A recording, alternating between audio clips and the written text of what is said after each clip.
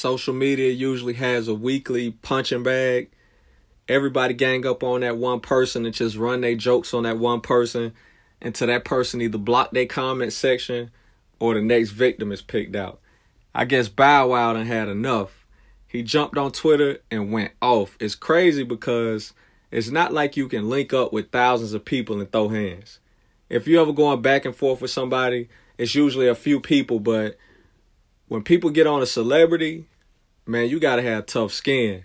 Last week, I think it was Safari. Folks was wilding and getting on his ass about a show he did. It's easy these days to reach a celebrity. All you got to do is press the @ symbol. They say they don't read the comments, but they see it all. Some of them even refreshing their posts just to see what people saying. So Bow Wow gets so frustrated that he say he cash apping all his money away and he quitting the rap game. Y'all done pushed this man to the breaking point. This is why I made this podcast, though.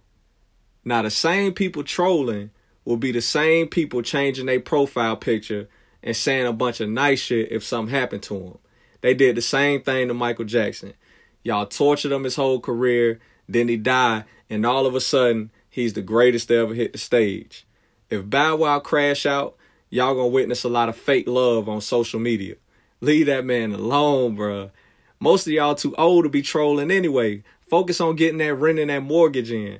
Leave that shit to the kids. Let's move on, though. So, Nicki Minaj back in the good graces of the people. Her song with 6ix9ine hit number 4 on the billboards, and now everybody back on her bandwagon. For the past year or so, it's been Cardi Mania and Nicki been the punching bag. What y'all thought she forgot how to rap? I don't understand. I take that back. I do understand. It's that group thinking. A few people get one opinion going and the rest follow just because. Social media is weird, but it's a part of the game now. If you log off, you pretty much don't know what's going on. It's how we get all our information.